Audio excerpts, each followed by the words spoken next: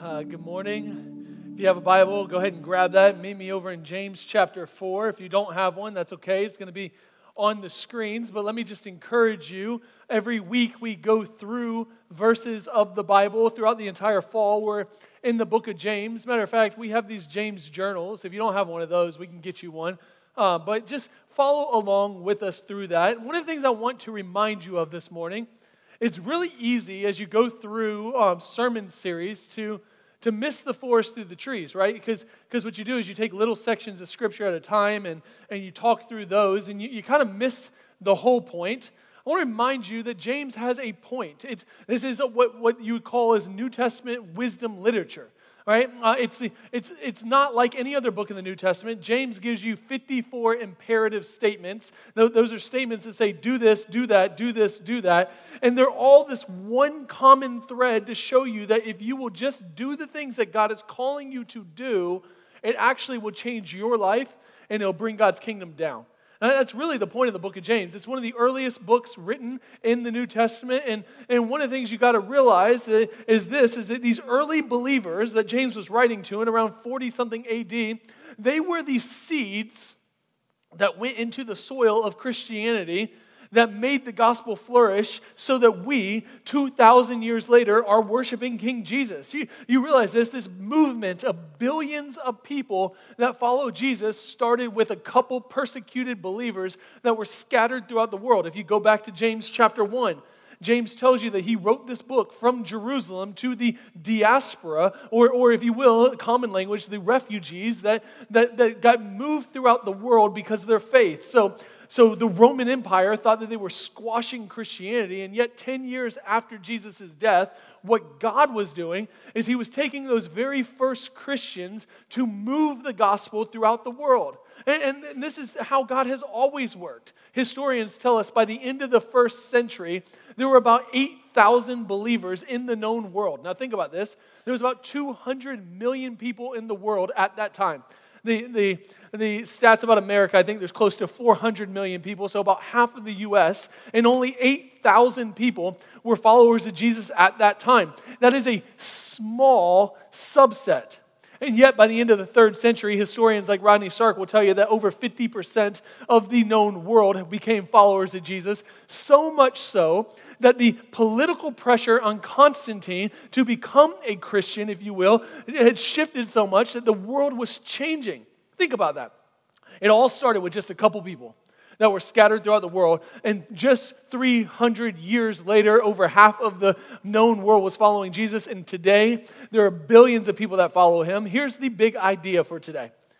God knows exactly what he is doing, and you can trust him with your life. That's where we're going. Even when it doesn't make any sense, God knows exactly what he's doing and you can trust him with your life. One of my favorite stories of all time is about a missionary named Adoniram Judson. Judson, he was born lived in the early 1800s, and he became a missionary in Burma, which is now modern-day Myanmar. Before he went to Burma, he was so influenced by another missionary named William Carey that he went to Kolkata, India to go be with Carey. Now, one of the coolest parts of my life is I got to travel to Kolkata and go spend time in the church that William Carey baptized Adoniram Judson in. It was pretty incredible. Well, Judson was so moved by Carey that he wanted to spend the rest of his life telling people about this Jesus. He was moved by this statement Carey made. William Carey said, expect great things from God and do great things for God. That was his life statement. Expect great things from God and do great things for God. Well, Judson did just that. He moved to Burma and he started telling people about Jesus. Now, here's what was really cool is that Judson's story was super unimpressive. Here's what I mean. He spent 12 years telling people about Jesus in Burma and only 18 people came to faith. Imagine that. Imagine we came here to Alpharetta to start a church and 12 years later, only 18 people were worshiping Jesus.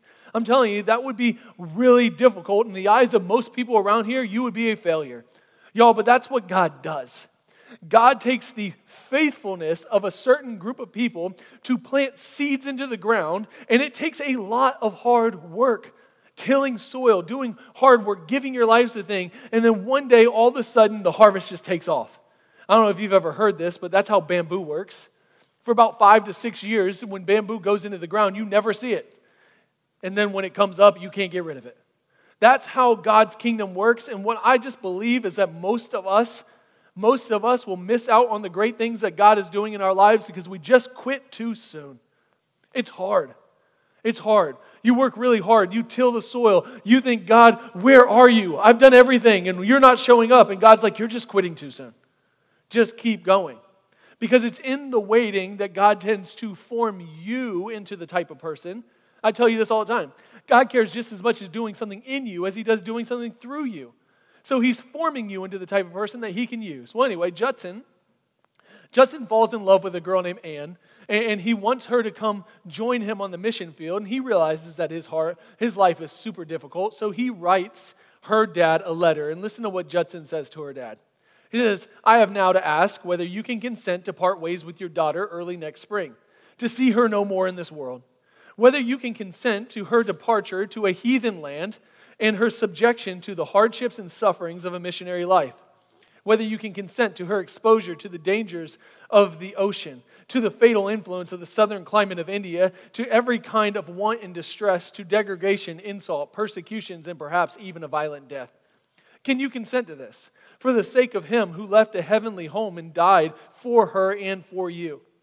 For the sake of perishing, immortal souls, for the sake of Zion and the glory of God, can you consent to all of this in hope of soon meeting your daughter in a world of glory with a crown of righteousness brightened by the acclamations of praise, which shall resound to her Savior from heathens saved through her means from eternal woe and despair? No, I cannot. That's what I would have said. I got 2 girls. I'm like, you come at me like this? No, I ain't. She did, though. And you know what's crazy? Everything in this letter became true. She had 3 kids. The first one was a miscarriage. The second one, her baby died at 8 months. The third time, her baby died at 6 months. And then she, after 11 years, died of smallpox. Y'all, in 11 years of ministry, she saw 18 people come to faith. 18. But God, listen. But God did more than they could ever ask or imagine. You realize that historians will tell you by the end of Judson's life, over 8,000 people had come to faith, and there were planted over 1,000 churches. And in Myanmar today, you can trace the 2.5 million Christians back to Judson's faithfulness to his family, to God, and the sacrifices that they made. Here's the question I have for you. Was it worth it? Was it worth it? Was every sacrifice he made worth it? Listen, if you believe the gospel, the answer has to be a resounding yes. See, right now, I just want you to know, Adoniram Judson is okay. He's standing with King Jesus, worshiping with millions of followers of Jesus who came from Myanmar that were impacted through his faithfulness and church was planted. He is worshiping with his wife and his kids because they leveraged their lives for the sake of the gospel. Like William Carey said, expect great things from God and do great things for God. The only problem is most of us won't do it long enough to see or reap the rewards of it.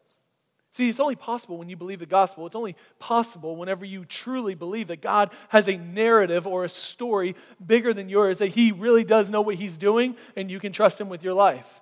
That's what I want to challenge you with today. I want to challenge you to believe the gospel and leverage your life for the sake of the gospel. So if you have God's word, pick me up in verse 13 of James chapter 4. Listen to what James has to say. He says this, come now. It's an invitation. It's almost an imperative.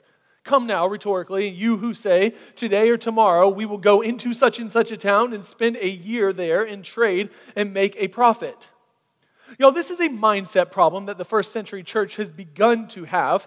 If you see the maturation process of their life, in James chapter 1, you have a desperate group of Christ followers who have been leveraged everything, lost their homes. They're all over the known world at this time. By the time you get to James chapter 4, they're so comfortable with where they are in their lives that they don't even think about God anymore in their decision making. I would say that this probably is the same exact thing that most of us do. We probably get so comfortable in our abilities and our discernment that oftentimes we make big decisions for our lives, and we do it because we're wise people, we're smart people, we've leveraged things, and yet we do it without God. You see, you make your decision about your job most of the time based on how much money you're going to have or your upward mobility. You make decisions about the neighborhood you're going to live in based on where your kids are going to go to school or the sports teams that they're going to play on. Listen, 9 times out of 10, when I have conversations with people who are making decisions, are literally, most of the time they're voluntelling me the decisions that they made about where they're going to move or the jobs they're going to have and the neighborhoods they're going to go to. 9 times out of 10, God never shows up in the equation. It's the job opportunity. It's where we're going to go. It's what we're going to do. What if we shifted that mentality and we relied on God? James is saying that this is what started happening in the first century church. They got so comfortable and confident in their decision-making abilities that they made imperative statements like, we will go into such and such a town. We will do this. We will spend time there. And watch what he says. He says they did it to make a profit. They didn't do it to serve God. They did it for their own gain. And listen. God's not against making money. Contrary to popular belief, because the pendulum swings and the prosperity gospel is so evil that we react to it. Here's what I want you to hear me say. The very first thing God told you to do was go make stuff, go architect the earth, go create human flourishing, and go be wildly successful and change the world. I think God is all for business. He created you and designed you to do great things. The problem was not their business or their profitability. The problem is that their jobs became the main thing. That it became the ends in and of itself. You ever heard the term mission drift? This is what had happened to the first century church, y'all. They started off so zealous for God. They were the very first ones. They were the ones that decided they were going to leverage their lives for the kingdom of God, to bring God's kingdom down on earth as it is in heaven. And slowly, they began to do the exact opposite. They began to build their kingdom instead of God's. See, we do the same thing oftentimes. The moment you and I came to faith, I don't know about you, but I was pretty zealous for God. I didn't know anything about the scriptures, but what I did know is that God had radically changed my life, and I wanted to tell everybody I could about him. Then I go to seminary, I become a pastor, and now I'm like, you can't do that. You got to have relational evangelism. Like, it's kind of offensive and weird, and we become so inoculated by culture that we actually have mission drift. Some of you guys, you went to a youth camp one day, and I think in the 90s, you were supposed to throw a stick in the fire or something, and that's how you came to faith, and then you were so like on fire for God. And then little by little, life happened, and you stopped. James is saying, you can't do that. Look, faith works. Faith works when we plan our lives and God is involved. He goes on, yet you do not know what tomorrow will bring. Here's the main problem when you think about it. It's super practical. You ready? Time is a gift that is not guaranteed. Hey, here's what I mean by that. We spend the most of our time planning our lives around a commodity that God just doesn't guarantee you. Y'all, this week was one of the hardest weeks that we've had in a long time. On Saturday, I was at my daughter's lacrosse game when one of my best friend's wives called me up and she said, hey, Mark took a turn for the worse. You need to come down here and come see him. I got in the car, drove several hours down, spent the day with my buddy, and then he died on Sunday. We drove back down on Tuesday. I officiated his funeral on Wednesday, came back, wrote a sermon here on Sunday, and it's just been an incredibly challenging week and a reminder, time is not guaranteed. I mean, 2 high school kids that he leaves behind and a beautiful wife, and time is not guaranteed. One of the best books I've read recently, it's a time management book actually called 4,000 Weeks, because that's the average time span that most of us will live on this earth. And here's the main point of the book, so you don't even have to buy it.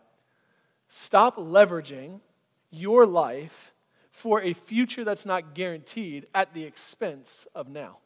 That's what he says. He goes on and he says, what if we slow down? He gives this example. It's always stuck with me. Like, what if you just slow down and held your baby for a little bit? He goes on, all the experts say, you don't hold your baby, put him down in the crib, like, let him cry it out. You know what he says? That might sound good, but it's quite enjoyable to hold your baby. And you're never going to get to do that again. Y'all, I'll be the first one to tell you, it's taken me 4 kids to realize this. Maybe I'm a bad dad, I don't know. But for my first 3 kids, can I just be honest with you? I hated the infant stage. Hated it. Like, they cried all the time. They didn't want me. I didn't have the tools necessary like my wife, right? So every time I held them, they're like sucking on my arm. Like, where's the one who can actually provide for me, not you? They're up all night. You hold them. They cry. They don't talk to you. It took me having my fourth to realize if I could just hold my almost 9-year-old daughter one more time like that. Right? Emma's 9 going on 25. When she was 2, I couldn't wait for her to talk. Now she won't stop talking. And I'm just like, I hold Keller, my youngest, and I just hold him and enjoy him. And you know what? All the rest of it will take care of itself. But I don't want to miss out on the enjoyable gift of the present. Listen to me, you aren't guaranteed tomorrow, so you need to live for today. But I'm not talking about living aimlessly. I'm talking about living intentionally. Hey, you know what I'm saying? God's not against your planning. God is against presumption. There's a major difference there. You should plan and you should be wise, but you should do so with intentionality as you seek the Lord and not presume that everything's going to be okay with your life. You should live with open-handed posture that says, God, I will plan for the future, but I'll do so with an open hand because you might change and I just want to trust you. Y'all, there is a way to live, and that is intentional, and there's a way to live that just goes on. And the main problem that James saw in these believers is they lived as if God didn't exist. They lived as if every decision in their life was compartmentalized. And I just think that this is what I see so often in our cultural South, is that we know the right things to say.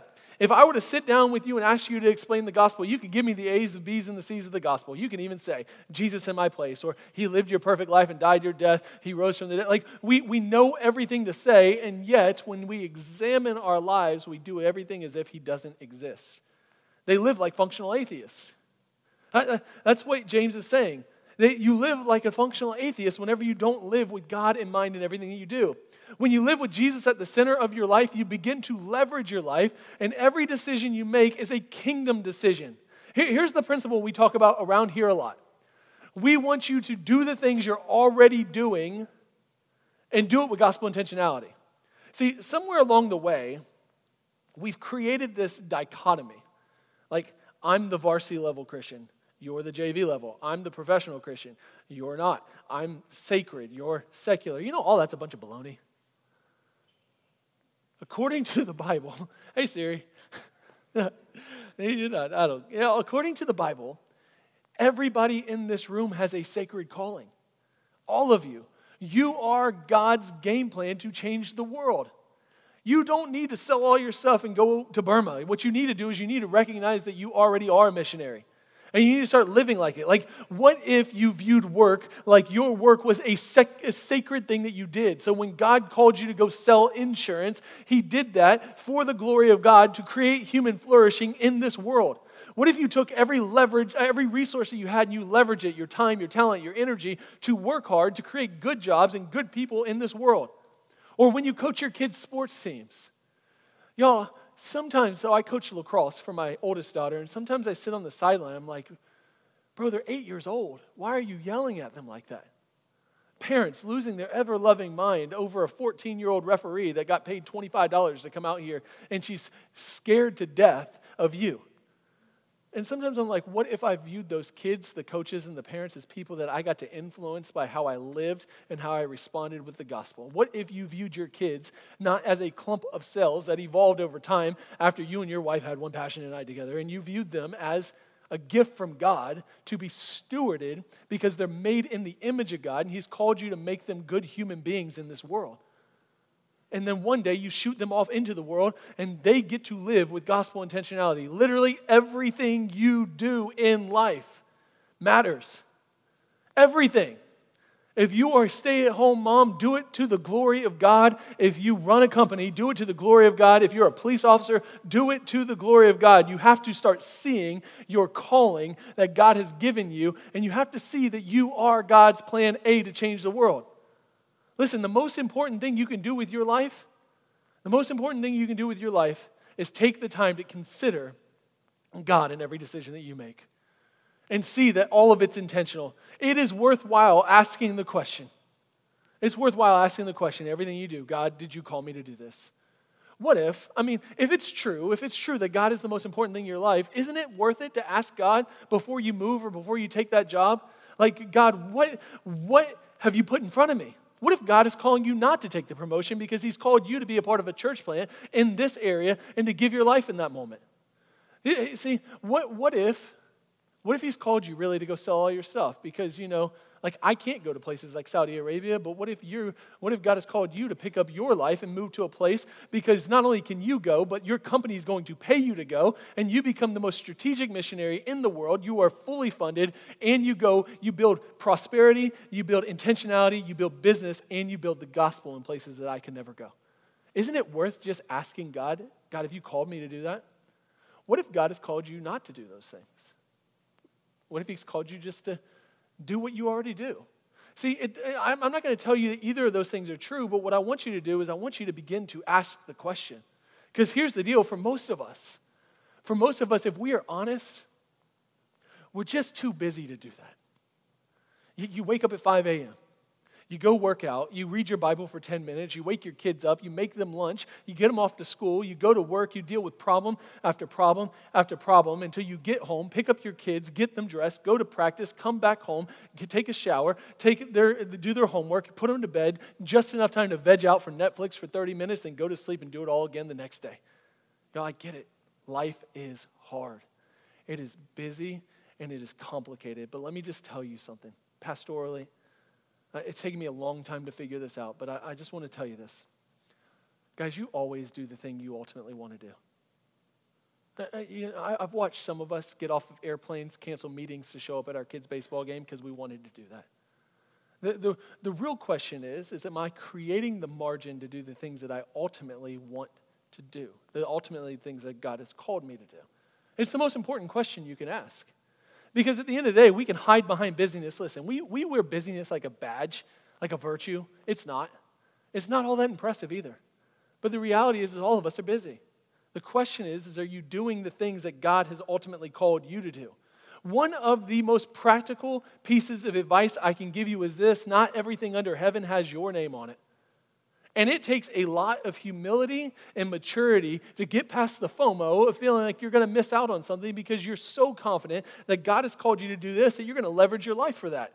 Right? That means that when you are walking with God, you see the world differently. Maybe, just maybe, you don't drive the nicest car because you want to have the margin to have generosity to where God has called you to invest in the kingdom of God. Or you don't do every travel sports team because you value the community that you have with your family around the dinner table. Maybe you don't go on every vacation every time we're out of school because you want to save in order to go and leverage your life to go on one of these short-term trips. Like, by the way, Joy in the back and Joey are going to the Dominican Republic to partner with our missionaries next week. Thank you for doing that. What you're doing is you are seeing that God has put you in a story bigger than your own. That God's people leverage their lives by intersecting their lives with God and doing it with intentionality, and that makes all the difference. So let me be real practical, and I want to give you a paradigm, a prism that I think through whenever I make decisions. It's really 4 things. Here it is. Number 1 is affinity. Here's what I think about. God has often given us the passions to do the things that we do. They say statistically that people would rather die than public speak. So if you ever go to a funeral, they'd rather be the guy in the casket than the guy giving the eulogy, right? The reality is I'm different. Like, I enjoy doing this. You wouldn't want to do this to save your life. That means don't do it. God has given each of us a passion or an affinity towards certain things, and we should leverage our lives for those affinities. Now, that's number 1. You got to balance it with this. Number 2 is ability. Right? Your affinity and your ability need to match. If they don't, something's wrong, right? You're 5'4", 140 pounds. You feel called to play in the NFL. You might want to go study math because you're probably not going to play in the NFL. I want to be honest with you, right? Sometimes we have the affinity to go play in the NFL. We don't have the ability to go play in the NFL. Therefore, we're not called to play in the NFL. See how that works? So, let me tell you something. In real life, again, just want to be pastoral. You often think you're better at something than you are. So you need to have people that you love and trust that can speak into your life too. You might think you're a great public speaker and everybody else is like, you just invite that in, which leads to number 3 is community. Community. So you have the affinity, you have the ability. Does your church community think you should do it? This is one of the most neglected things you see, and yet all the way through Scripture, it is evident that God reveals callings through the church community. And here's a big red flag, by the way. When you're processing a decision-making thing and you don't ask people around you because you know that they're going to tell you you're crazy, that's a red flag that you probably shouldn't do it. When was the last time before you made a crucial decision in your life that you came to the elders of your church or your small group leader and you asked them, hey, this is what's in front of me. It seems like I have the ability to do it. I have a desire to do it. Do you think it's a good idea that we sell our house and move? Do you think it's a good idea that I take this job? Number 4 is responsibility. So you have those 3 things. Here's what I mean by responsibility is God has given all of us God-given responsibilities, which means that those are primary. Here's what I mean. If you're married, God has not called you to sell all of your stuff and be a homeless person on the side of the road or move to sub-Saharan Africa where you can't feed your kids. He hasn't called you to divorce your wife and marry the girl at the office. There are certain God-given responsibilities, and I don't care how much you feel like you should do those things, you should not do them. However, calling is quite fluid in God's mind, so if you have the affinity, then you have the ability, and your community thinks you should do it, and it doesn't negate any of your other God-given responsibilities, go do it. Oftentimes, you won't even know what you're good at until you go try it. That's how God works. I want you to do the things that God has called you to do, and that happens when you're passionately processing and pursuing the callings that God has on your life, and you are praying to Him and asking Him to reveal that through the people around you. That is one of the most practical ways that you can figure out what you are called to do. All right, now let's get to the heart of the matter of what James calls wisdom. Look at it. What is your life? What is your life? For you are a mist that appears for a little time and then vanishes. Y'all, here's what James is saying. A life worth living happens when you understand the brevity of life. Moses writes Psalm 90, and at the end of Psalm 90, here's what he says. He says, teach us to number our days that we might gain a heart of wisdom. All the way through Psalm 90, he says, God, the flowers fade, the grass withers, but the word of God lasts forever. A day in your sight is like 1,000 years, but to us it is gone like that. One of the wisest things you can do is what James says. James says your life is like walking outside at a brisk fall morning and seeing the breath come out in front of you, and then it vanishes so quickly. Y'all, life is short. Life is short, so don't waste it. Here's one of the most profound things and most profound wise truths you can remember is life is brief. And one of the most practical things I can tell you is don't wait until tomorrow to do what God has called you to do today. See, Jesus gives this parable.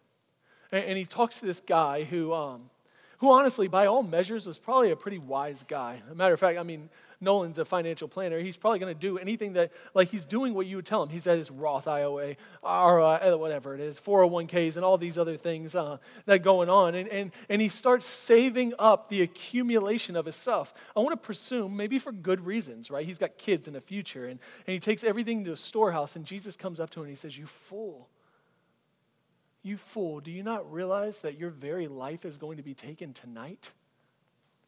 Basically what Jesus is saying, why didn't you just leverage your assets for the people around you to make a difference? Instead, you trusted in yourself, you stored for yourself, and then you missed out on something.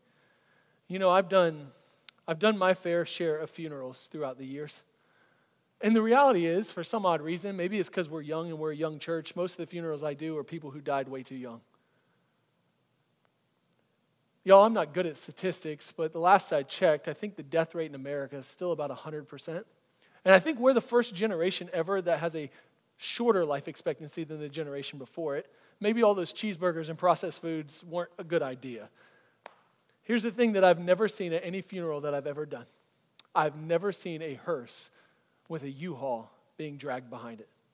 Never seen anybody taking their possessions with them.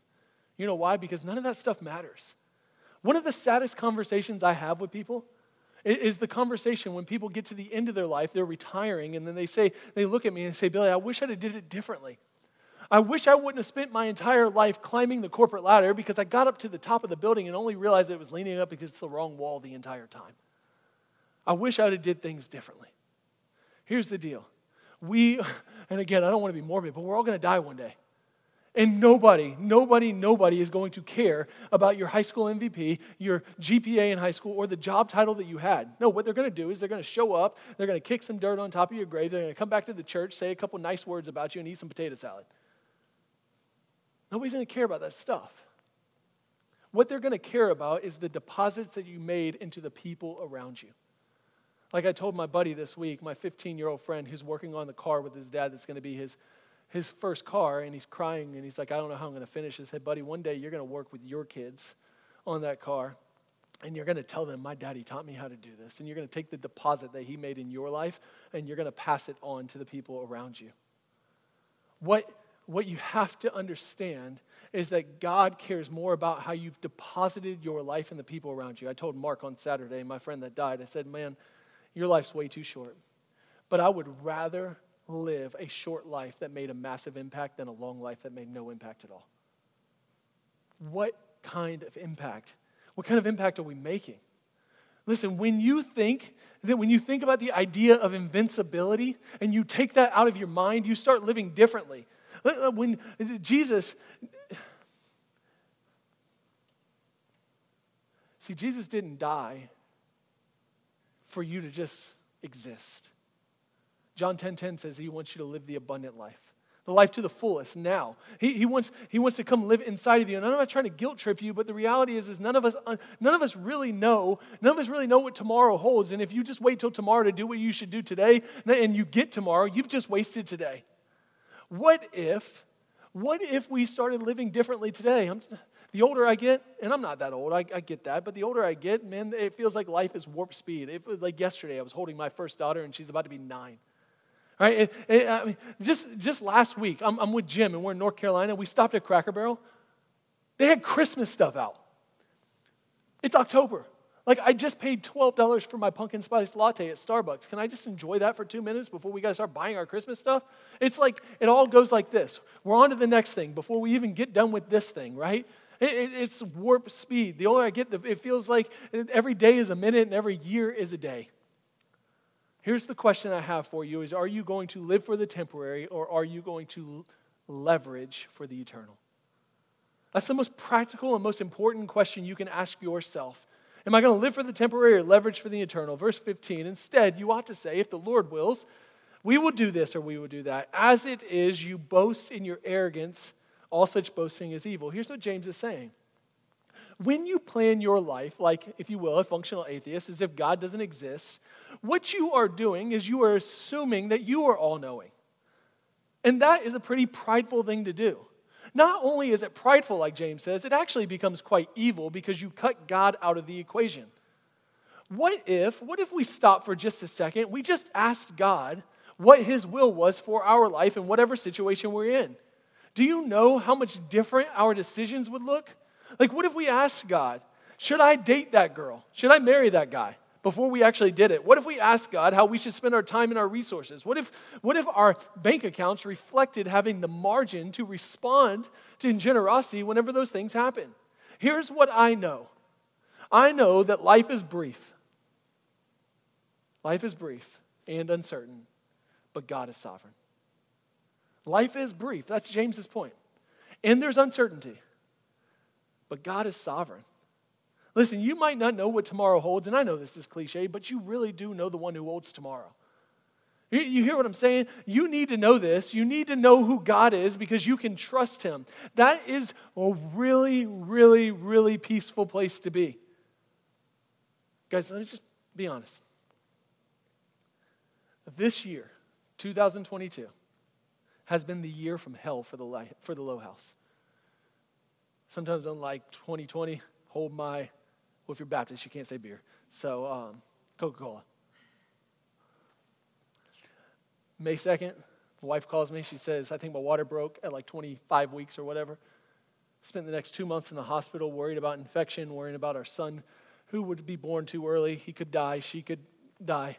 COVID rules, my kids can't go into the hospital. So I become a single dad for the next several months. He's born. He spends a couple weeks in the NICU, which brings on a whole different set of circumstances. During that time, my engine on the car blew up. I did a funeral in this building for a 20-year-old girl who took her own life. One of my best friends dies of cancer. My kids develop a stuttering problem because of the PTSD that they've had. We've gone through issue after issue after issue, and I don't tell you that to make you feel bad for me. What I tell you that for is I want you to know how fragile life is. On May 1st, I woke up and nothing was wrong. On May 2nd, my life was turned upside down for the next several months. And listen, if you don't understand the fragility of life, you will get into an arrogant place of just believing that everything's always going to be okay. And it might be. But what God wants you to do is he wants you to lean into your fragility, because your fragility helps you to lean into your dependence on him.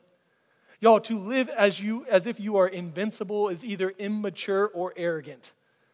Fragility is a gift that makes you lean back into God. It's a gift that drives you back to the source of joy. It is a gift because it helps you to understand that your life is short, so don't take it for granted. What if we slow down for just a second and we ask God, what is the will that you have for my life? You will never regret spending your life on God's will. I promise you that. You might not see it. You might not see it for years. It might be like the bamboo underneath the surface, but one day, if you will keep going, it will sprout up and you will see God's faithfulness in your life. And here's the one thing that you will realize is maybe this life is short, but life itself is not. Life is eternal, and the impacts that you are making are not for the 70 or 80 years that you will live here, but it is for the eternity that you will enjoy with Jesus. Y'all, you are depositing something into this world, something greater. And don't miss what James is saying. Watch this. The solution to your forgetfulness is to remember the Lord. Now, I know. You're like, thanks, Captain Obvious. But it's not that obvious. We are very, very, very forgetful people. We do it all the time. Don't believe me? What did you have for lunch last Tuesday? Probably couldn't tell me. Some of you in this room don't even remember when your anniversary was. You know, sometimes these Facebook memories come up on my social media, and so it's such a blur that I don't even remember the memories that I thought were so vital with my kids. There's 1,000% chance that my wife will lose her keys today, 4 times. And we're going to get frustrated. Because what ends up happening is if you don't have this active skill of practicing remembering, you will ultimately forget. We are some of the most forgetful people, and honestly, we're pretty prideful about it. What we need to do is we need to have the humility to recognize our fragility and then practice remembering. You know, this is what God told the nation of Israel over and over and over and over again. Every time that he did something faithful to them or for them, what he said is, hey, as they cross the Jordan River, set up these stones of remembrance because you will forget, and one day you're going to need to come back to this place, and when you come back to this place and your kids ask about it, I want you to remember. What if you did the same thing? What if every time you saw God do something good in your life, you set up these stones, or these Ebenezers, these stones of remembrance, so that you said, no, God, you were faithful. Because there are going to be moments in your life when you're going to hit the valley of despair, and you're going to need to go back to what you know to be true. And if you don't practice remembering, you will forget in the most crucial of times. So what if you just wrote them down and you put them places? What if you recalled the scriptures to your friends and you had them do it with you too? Y'all, most of history repeats itself because we stop remembering. So we just do the same things over and over again. You need to take the time to recall the things of God and the goodness of God in your life. That's number one, remember. Here's the second one, develop a prayer life. You realize prayer is the most profound thing you can do, because what prayer does is it connects you with the heart of God, and then it begins to change you. Samuel Chadwick, I love what he says. Listen to what he says. Satan dreads nothing but prayer. His one concern is to keep the saints from praying. He fears nothing from prayerless studies, prayerless work, prayerless religion. He laughs at our toil. He mocks at our wisdom, but he trembles when we pray. The God of the universe hears your prayers. He unites you to himself through your prayers. So what if, as we remember, we depend on him by praying? Here's the next one. One of the most godly things you can do, guys, is take a nap. And I mean that. You know what sleep does? It reminds you that you're not eternal. And that's the wrong word. You are eternal. It reminds you that you are not perfect, sovereign. See, God built in a natural rhythm of rest into your life so that you can be reminded that the one who doesn't rest, the one who is in control, is actually the one who's in control. That's why one of the most godly things you can do is take a nap. If you never sleep, you don't sleep because you don't trust God. Sleep is a built-in dependence mechanism that is a gift from God. See, here's the thing. Not only do you need a good night's sleep, some of you just need to rest, intentionally rest from trying to be superhero all the time. I know some of you work really hard because you're hard workers, but others of you work really hard because you have a control problem. So you never let it go. You don't give it away because you have to be the one that's in control of everything. Listen, if you never rest and you always work, what ends up happening is your work ends up owning you and you become a taskmaster or enslaved to the one thing that you wanted to have control over. It controls you. If you don't intentionally remember God in everything that you do, you will revert back to making your own decisions, and you'll do it without Him. So I know I say this all the time, but the best way that you can make this deposit back into your life, the best way you can do what James is talking about is to remember the gospel.